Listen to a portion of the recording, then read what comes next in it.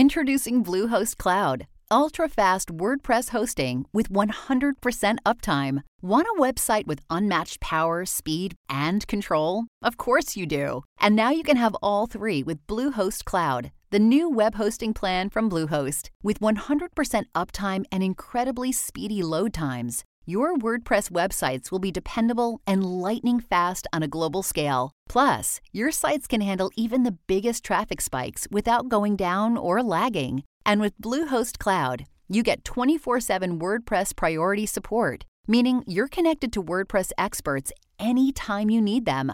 Not to mention, you automatically get daily backups and world-class security. So, what are you waiting for? Get Bluehost Cloud today by visiting Bluehost.com. That's Bluehost.com. You know, some people enjoy composing their own music, chord by chord, and others are happiest when they come across that one perfect song. Work is not a lot different than that. Whether you prefer building your own workflow or using a pre-made template, with Monday.com, you and the team can work in a way that's comfortable for everyone. Tap the banner to go to Monday.com and build your own amazing workflow, or find an awesome template. No judgment.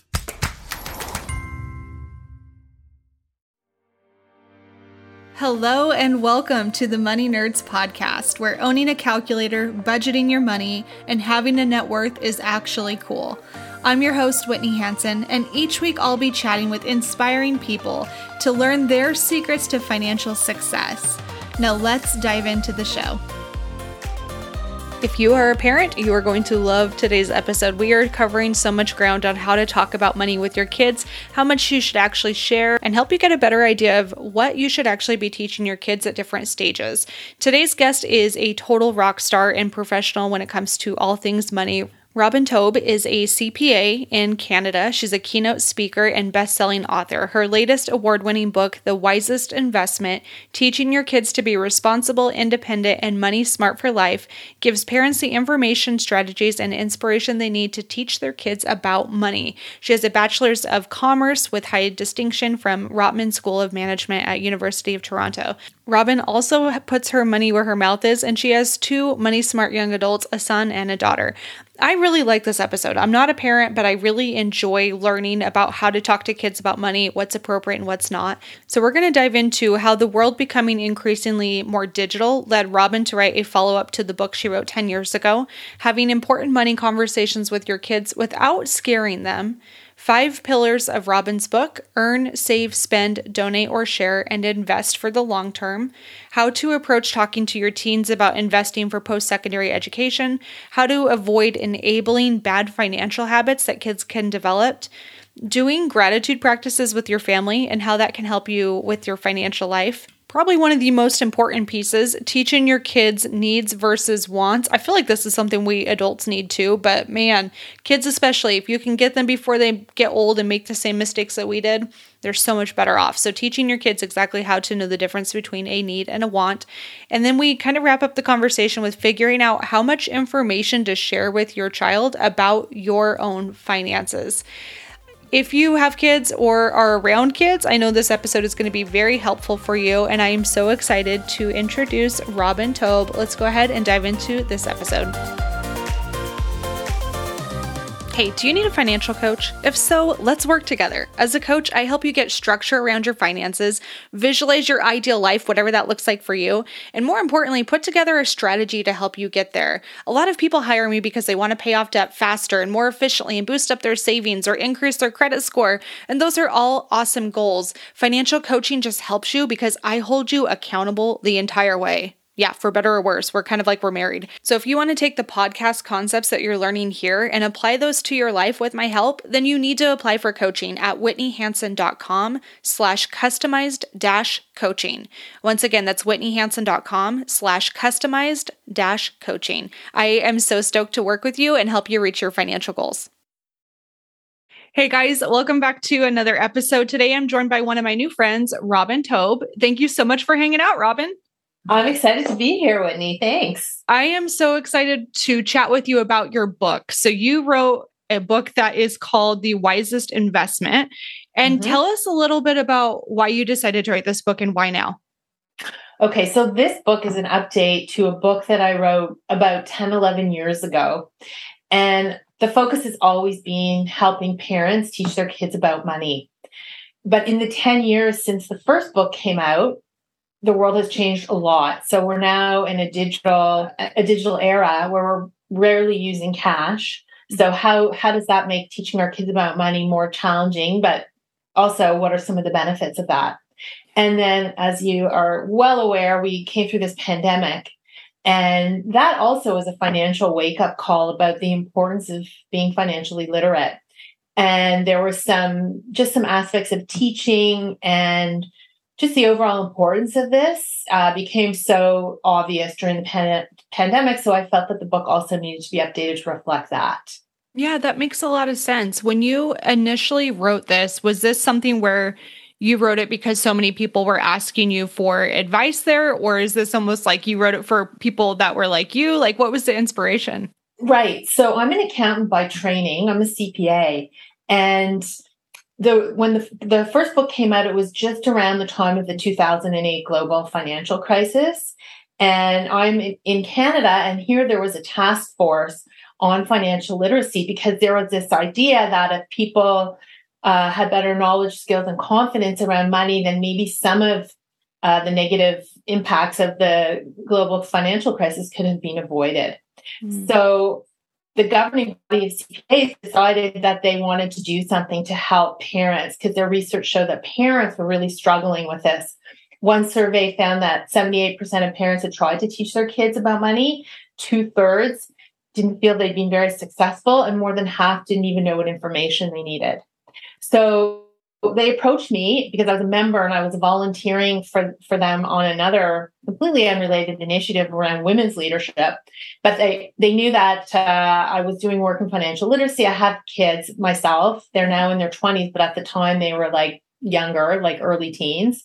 So they asked me to write this book in order to help other parents with this struggle they were having. I love that you were able to dive into this topic and discuss to parents, because I think there's so much guilt and shame that parents feel around. I don't know what to teach my kids. Like, I'm barely living paycheck to paycheck myself. How can I even possibly teach my kids? And so I thought those stats that you mentioned were really interesting. From your perspective, what are the reasons that parents maybe aren't quite as effective about talking about money with their kids? So one is that they feel like they don't have the time. Another is they feel like they don't have the knowledge. A subset of the time is feeling like they don't have the opportunities. Like they feel like they have to carve out special time to teach their kids. But really, what I encourage parents to do is to look for teachable moments, to build a money lesson into their day-to-day lives, because we're constantly interacting with money and we take for granted the way some of these tools that we use work, like debit cards and credit cards and tapping. But our younger kids don't really understand. So just taking a few minutes to explain what you're doing or to answer their questions, that's the way you can integrate financial literacy into your day-to-day lives. Because as I said, a lot of parents just feel really challenged with the time. And then, like you said, there's so much research that shows that parents are ashamed, feeling they should be doing better at this stage of their lives. So it's just easier to avoid the topic altogether. But just because you're not talking about it doesn't mean your kids aren't learning from you in the way you behave around money. Because they're watching and listening and picking things up. Yeah, and it's rough. Like you said too, a lot of parents are afraid they're going to make mistakes. They're not doing it right themselves, and they're embarrassed about that. And how can they teach their kids if they don't really know what they're doing? So I try to encourage parents still, this is something you can learn with your kids. And they are looking to you to be really important financial role models for their lives. I like that you said you can learn this with your kids. And I'm kind of curious. I don't have children myself, but I grew up in a family of 6 kids. So I kind of feel like at a certain point, maybe the mentality is it's too late. My kids are already 16 or 17. They're going off to college or university. I'm too late. Is that true? No. The expression that the best time to plant a tree was 20 years ago, but the second best time is today. Yeah. It's kind of like that.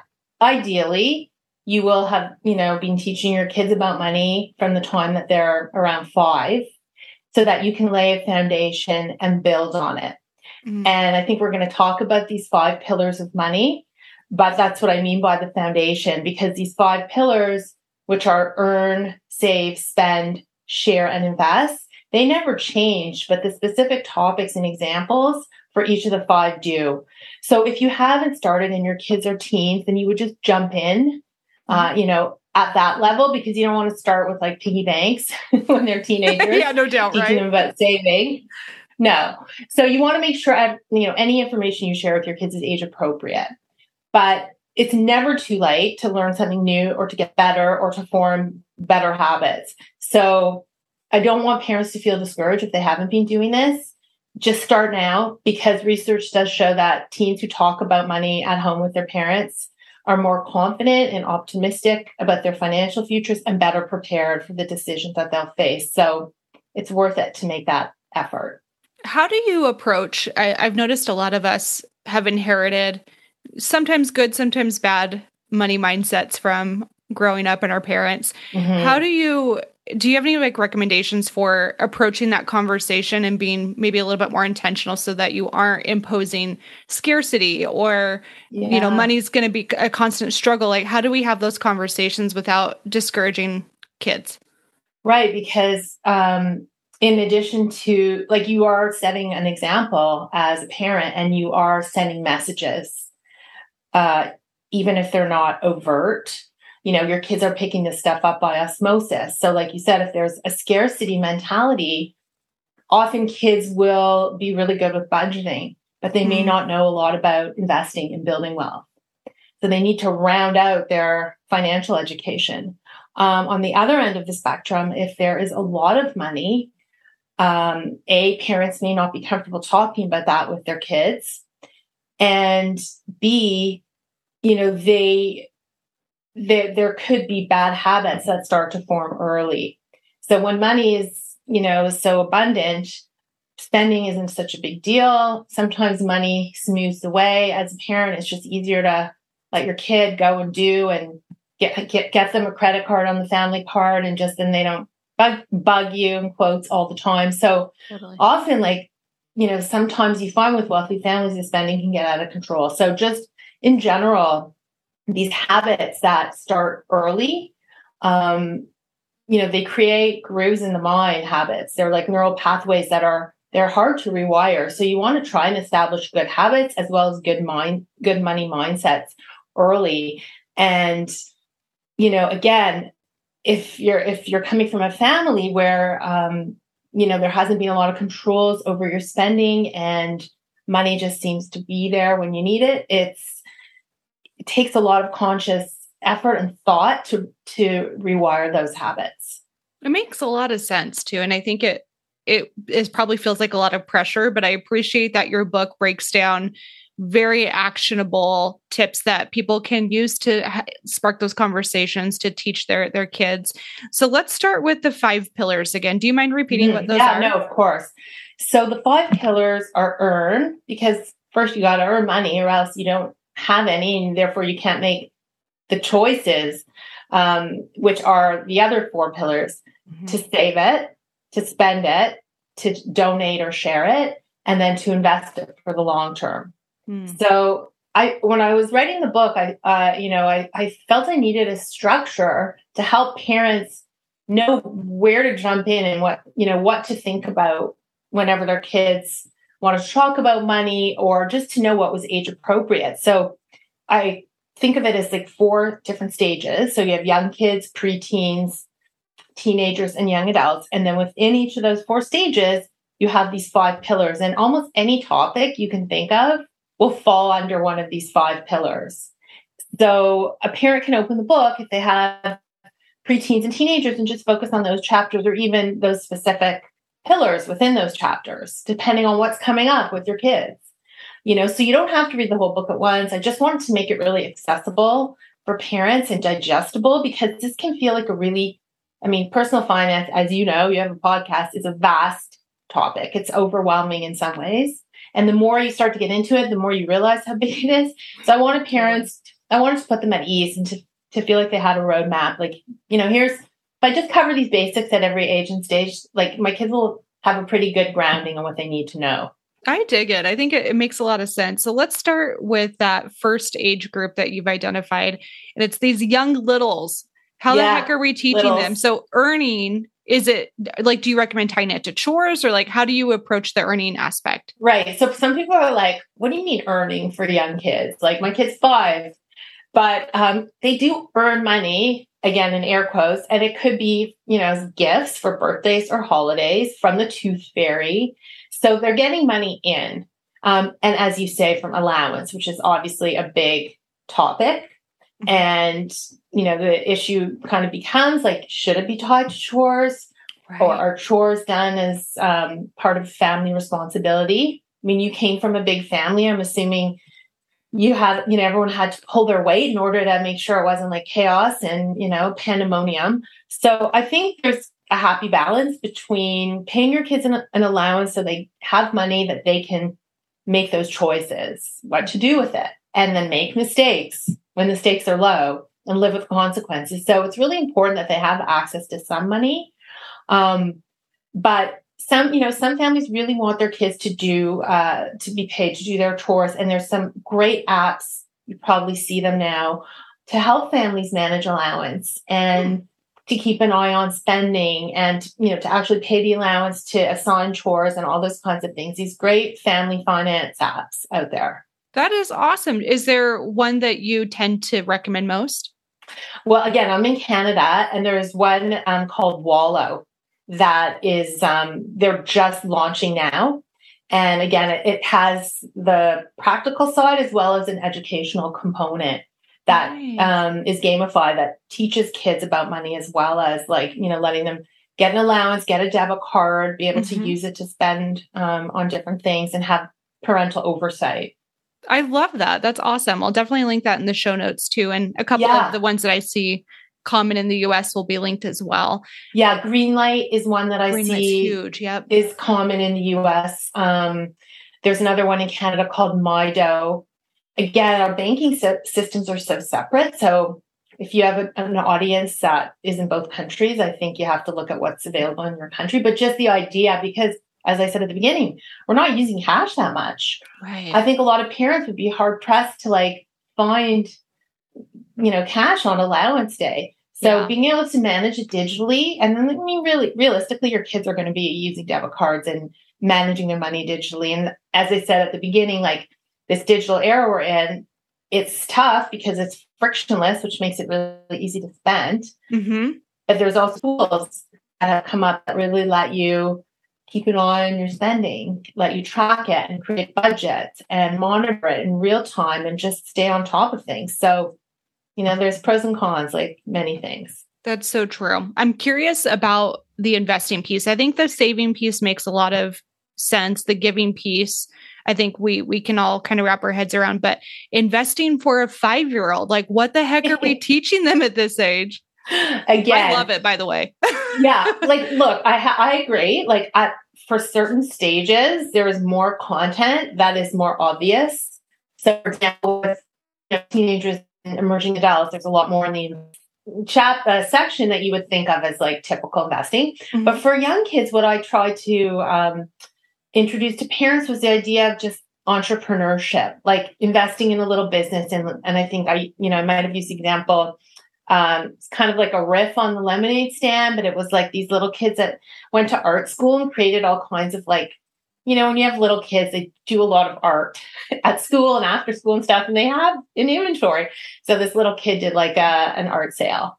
So cute. Yeah. And I have neighbors that, they're a little older, they're preteens, but they have this little bead business. They make beaded bracelets, and some of the proceeds go to a children's hospital in Toronto where I live, and the rest goes back, reinvested in the business, and they're on Instagram and stuff like that. So kids can learn a lot of skills because investing, it's kind of about buy low, sell high, if you boil it down. Right. So even with the lemonade stand, you kind of learn about that, buying your ingredients and your cups and then selling it for more and making a profit. So that's how I introduced that topic at that age. I love that. There were a couple little gals kind of by my house that were setting up a lemonade stand. And every time I see that, I have to stop. I'm like, I have to support little entrepreneurs. This is amazing.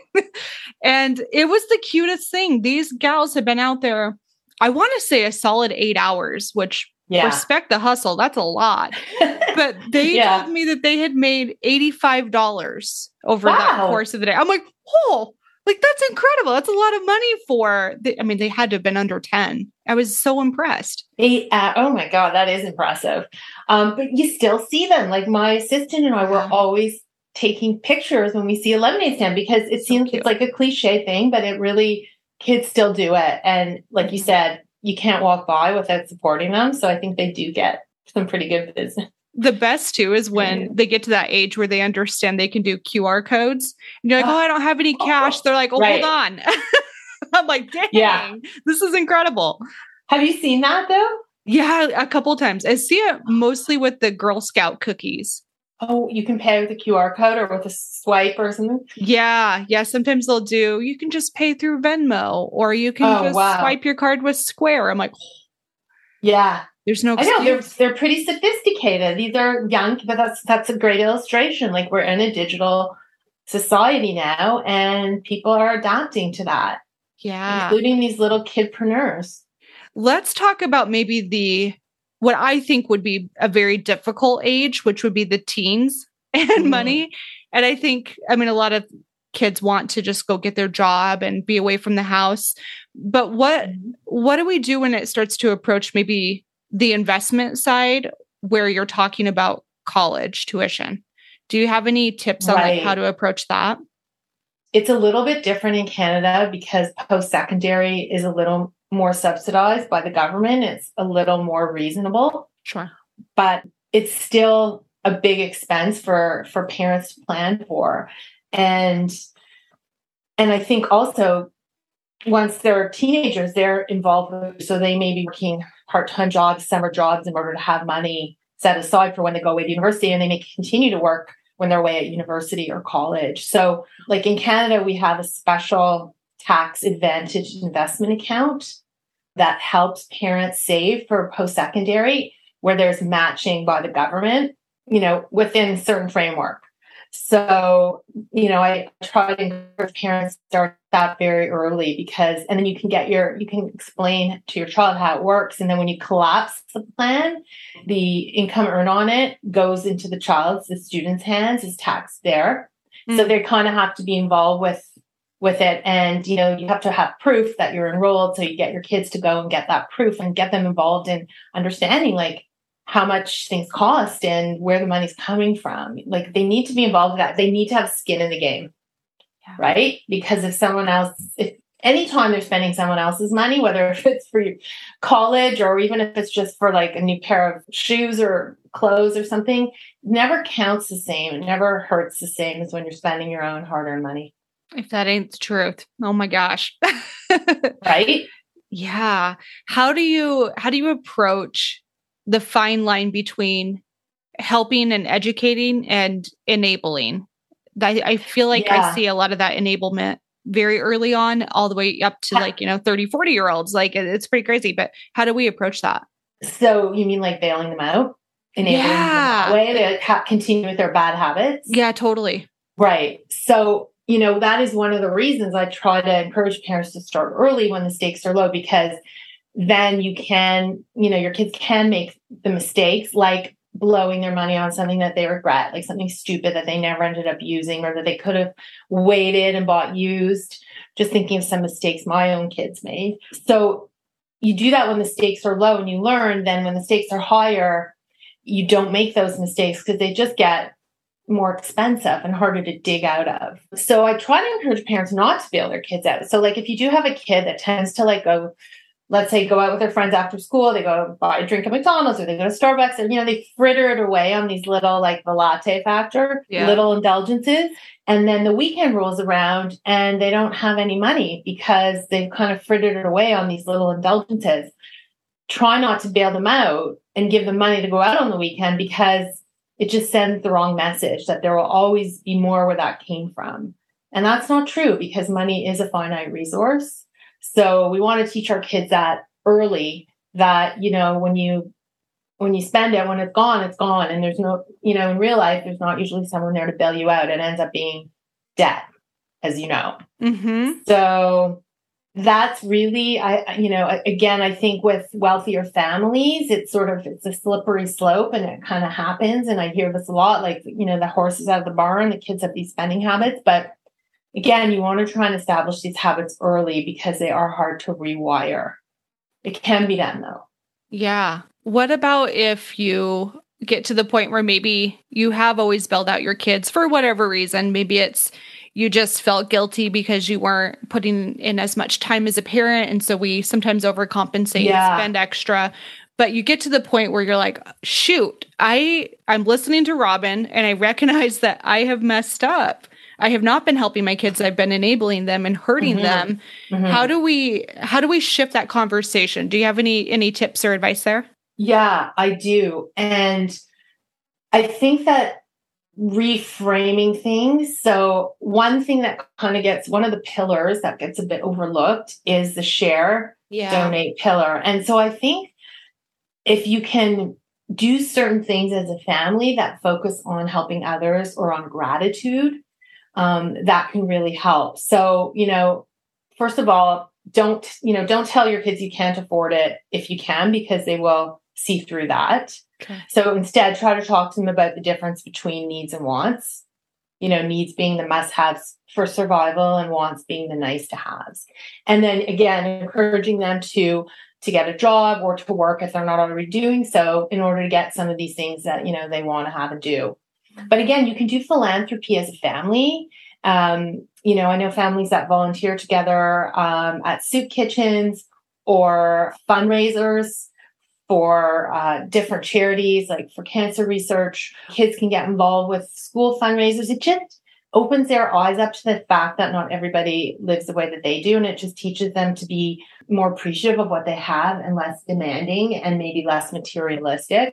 And then just having some kind of gratitude practice too can really help, because gratitude doesn't seem to come naturally. Like, we tend to make upward social comparisons and focus on what we don't have and what other people have. And especially kids with social media and FOMO and the fear of missing out, they can become very demanding. So sort of by bringing it back to gratitude and thinking about, a highlight of your week or one thing that happened that week or that day that you're grateful for, can kind of shift that mentality and shift the conversation from everything I don't have to what I'm grateful that I do have.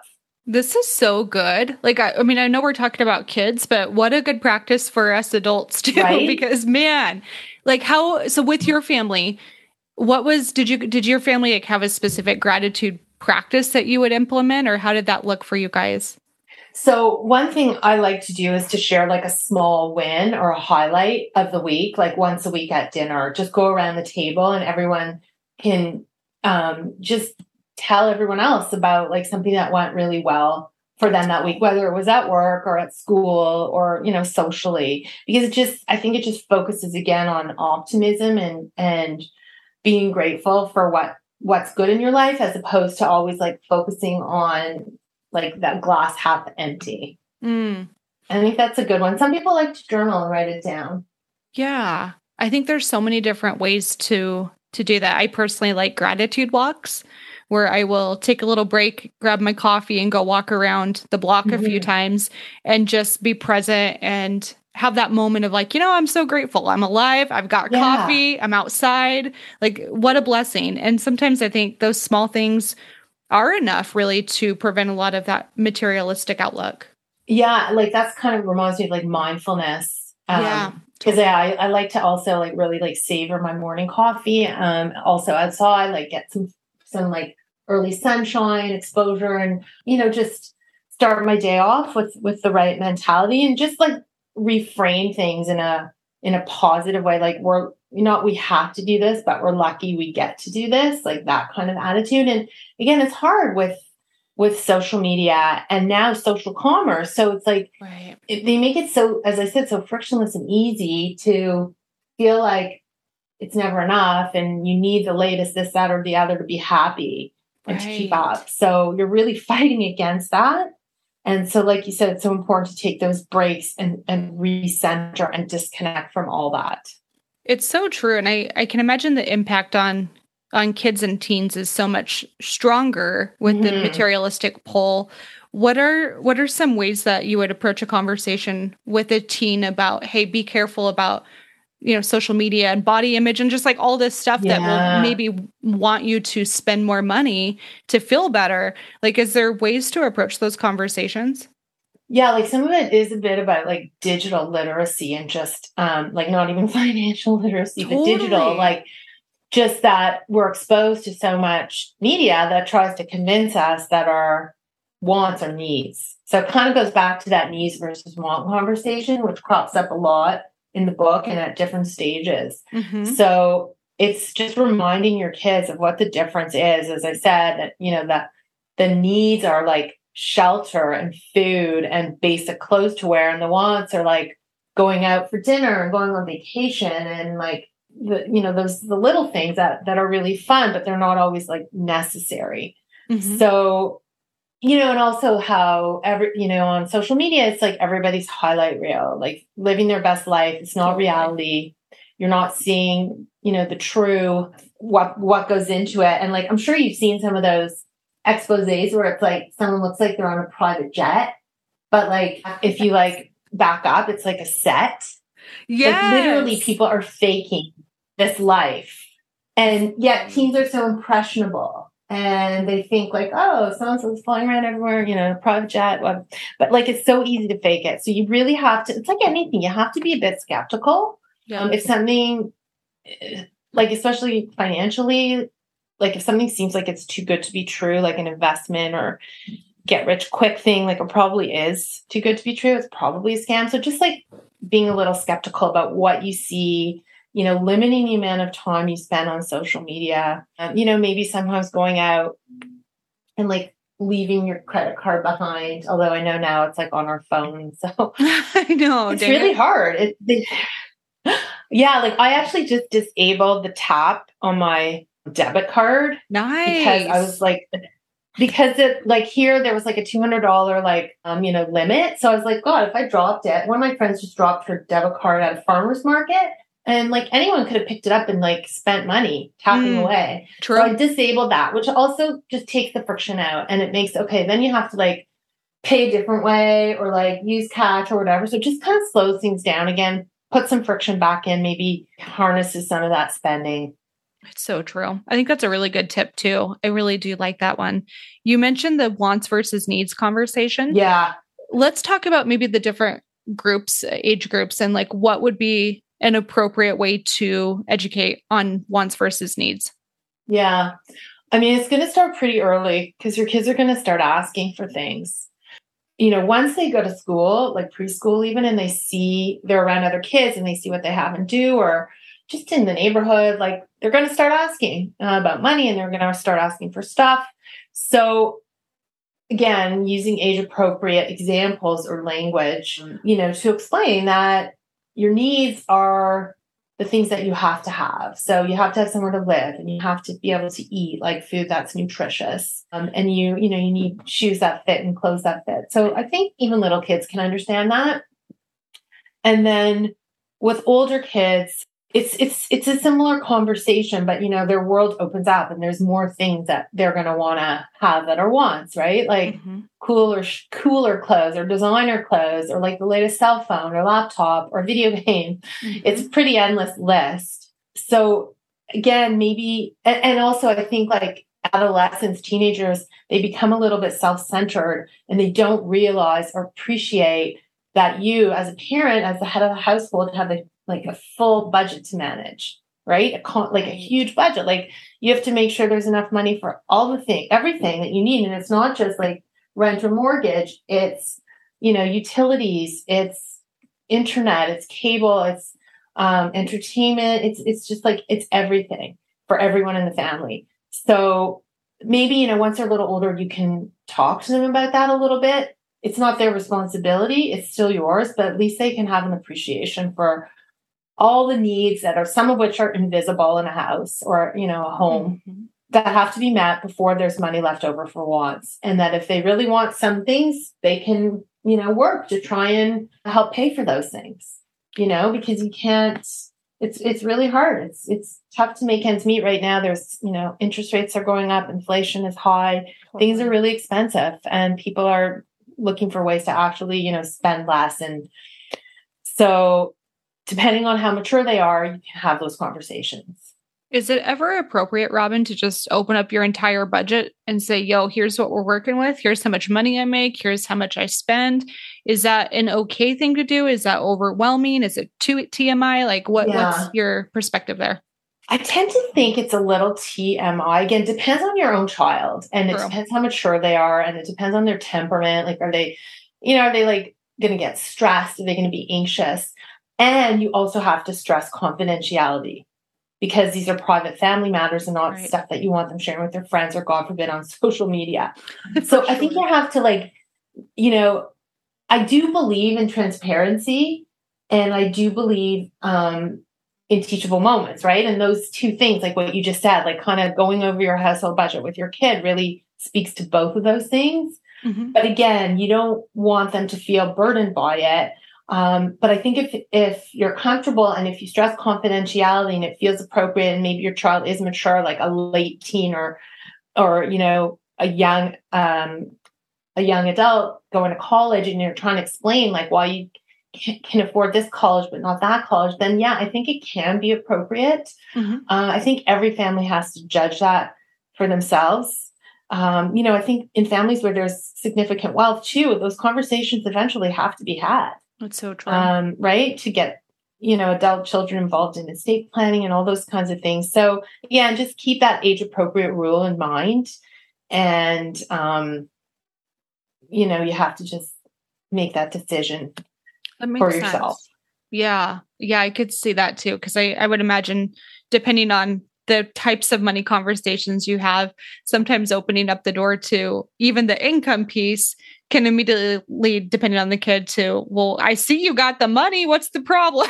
We can do this. Well, that's just it. They might ask you, how much money do you make? They might really ask you that. And then you have to be prepared to answer that. And then maybe, as you said, you sort of explain, like, it seems like a lot, but do you realize that whatever percentage first goes to taxes, to income tax, at different levels of government? And you can get into, explain that a little bit with them, because that's really important. And when they're working, they're going to encounter that for themselves. So once the tax is taken off, and then, all the different things that a house, all the expenses related to that, running a household, and then like all the other things that you're trying to save for, like retirement or college, so it might help open their eyes. And, again, there are kids that have to contribute to the household that work. So in that case, it's probably necessary. Mm-hmm. So every family situation is unique. But what do you find in your practice? Do you find that parents want to open up to their kids, or? Yeah, no. I feel like they don't. Most of the time they're so nervous to have that conversation. And I think it's because it's just so taboo still, which is unfortunate. But it's like, oh, my parents didn't talk about money at all. So how dare my kids even ask how much money I make? It just feels like almost like they're overimposing, even though, I mean, it's a good thing for kids to know, like, how much do you make as a CPA or as a financial coach or working, for a big company? Like, what does that role actually entail financially? Right. Because won't that help them make a good choice as to, what they may want to do for a living when they're older, or what path they want to take when they go to college? Like, that is an investment in your future earning ability to earn. So you want to make an informed decision and have as much information as possible. That's so true. Yeah, I think there's just a fear that the word will get out and that they're going to say something to the wrong people, or, and again, there's shame if they're not doing as well as they think they should be. And if there's a ton of money, there's sensitivity around that too. Like, it is taboo. It's so fraught. Mm-hmm. It really is strange. Yeah. I guess maybe a way we could approach that. I'm trying to think if I had a kid that asked me, hey, how much money do you make? I would probably approach it of, that's an interesting question. What are you asking? Yeah, like, what do you want to know, kid? No, I'm teasing, but I probably would say something like that. And then maybe reframe it into, are you curious about your career path? Like, let's explore that together and see how much you might be able to make. Yeah, like I think the important thing is parents shouldn't shut their kid down. Maybe dig in and find out, like, why are they asking that? Like, is there something behind that? Like, you don't feel like you have to, like, right away just say, okay, like, here's my employment contract. I make this Totally. these are my benefits. Like, you don't have to do that, but you can have like a different kind of conversation, maybe that's just as valuable, that you're more comfortable with. And it's kind of interesting because the opposite, like, my kids who are now both working, like they're graduated from university for a few years already, like they're very transparent with me about how much they're making, how they're negotiating for their raises and promotions. It's really funny. Like it kind of doesn't go the opposite way. Like they're very open about it. That's awesome, though. I bet that's so helpful too, just for them to have your perspective. And being a CPA, you see all kinds of financial situations. And so I can imagine that's like really good, meaningful conversations. It is. I was actually really happy that they both wanted to talk about it and wanted to discuss, like, just the job market and negotiating tactics and, what to say and how hard to push and all that stuff. It was really good. Yeah. I love that so much. Robin, this has been such a fun conversation. I know I've definitely learned a lot, and it's opened my eyes to more age-appropriate types of conversations to have. And again, I just want to reiterate, the book is The Wisest Investment. Where do people get a copy? You can go to the website for the book, which is thewisestinvestment.com. So very easy. It's the same name as the book. And if you go there, I also have a free exercise, which is a role model self-assessment, because we talked about how we're important role models for our kids and that they're learning from us. So you can get that for free at that website. And then I have a second website, which is my name, robintaub.com. And there's more information there as well about my speaking, but you can also, there's a link to the book there also. Perfect. My friend, are you down for some rapid fire questions before we officially part ways? Yes, I am. Let's do it. Okay, my first question for you. What's one purchase you recently made that has made your life better? We bought a fancy coffee machine during COVID, and I love it so much. What'd you go with? It's a Jura. Have you heard of it? No, I don't think I have. Jura or RRA? Huh. It's so great. So I never go out for coffee anymore. I just make my own, and it's like just a pleasure. Like you were saying, your coffee with, and your walk around the block. Like I just look so forward to that in the morning. Nice. That's awesome. Yeah. I will definitely check into that too. That sounds like it could elevate my mindful walks. Yes, it could. Well, do you make your own coffee, or is it usually the box? I'm so boring. I just like normal coffee beans and creamer. All right. My next question for you is, where is one location you're dying to travel to? Ooh, I would have to say Thailand. And we're actually planning a trip. My husband's celebrating a big birthday in December. Yay! So we're going to Thailand, and I've never been. Oh, that's going to be so fun. What are you most looking forward to? We're going to we're doing the planning now, and we're planning to spend 4 days at a resort. Perfect. Just on an island. I'm really looking forward to that because I think it'll be a really busy fall. November is Financial Literacy Month in Canada, so that's always a really busy time. I'm also looking forward to, apparently you can frolic with elephants there. What? Yeah, you can feed them and see them and get up close. So I'm looking forward to that. That seems, and the food. Oh, yeah. Need I say more? Yum, Thai food. That's going to be so incredible. I'm so excited for you. Thank you. All right. I'm always curious what books have been impactful in people's lives. So what is one book you find yourself gifting most often aside from your own? Yeah, exactly. My own would be at the top of the list. Totally. The book that I've been recommending lately to people that I really enjoyed was The Psychology of Money by Morgan Housel. Have you read that? I have. I loved it so much. Oh, so good. And I listened to the audiobook too, and I like his blog. It's just great. And my husband read it, my kids read it. I told some friends about it, so I really like it. I also love Michael Lewis. So you may know him as the author of Liar's Poker or The Blind Side or Moneyball. Mm-hmm. He's just written some really great books. Another one of my favorites is The Undoing Project.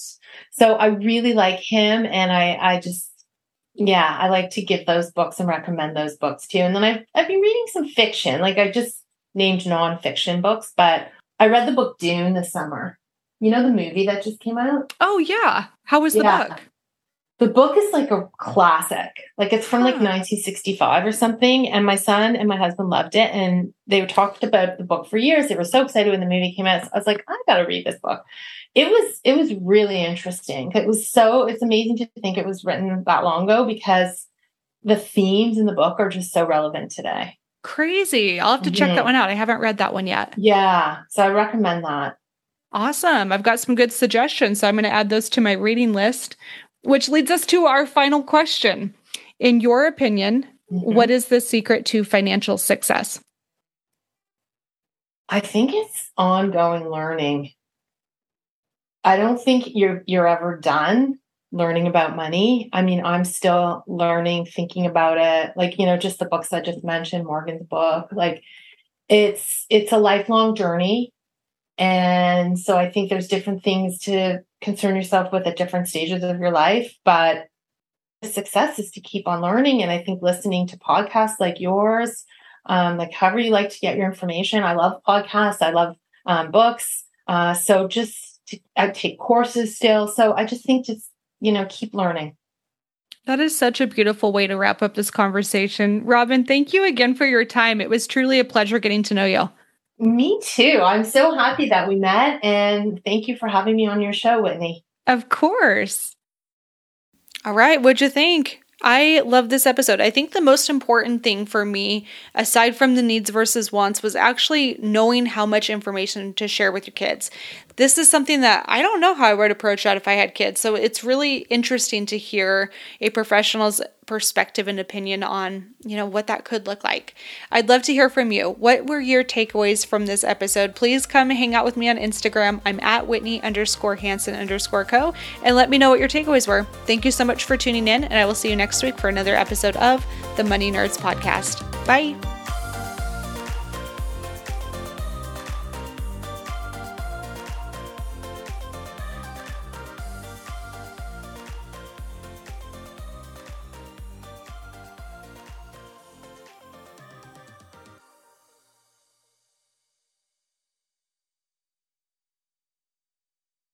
Say goodbye to your credit card rewards. Greedy corporate mega stores, led by Walmart and Target, are pushing for a law in Congress to take away your hard-earned cash back and travel points to line their pockets. The Durbin-Marshall credit card bill would enact harmful credit card routing mandates that would end credit card rewards as we know it. If you love your credit card rewards, tell your lawmakers, hands off my rewards. Tell them to oppose the Durbin-Marshall credit card bill.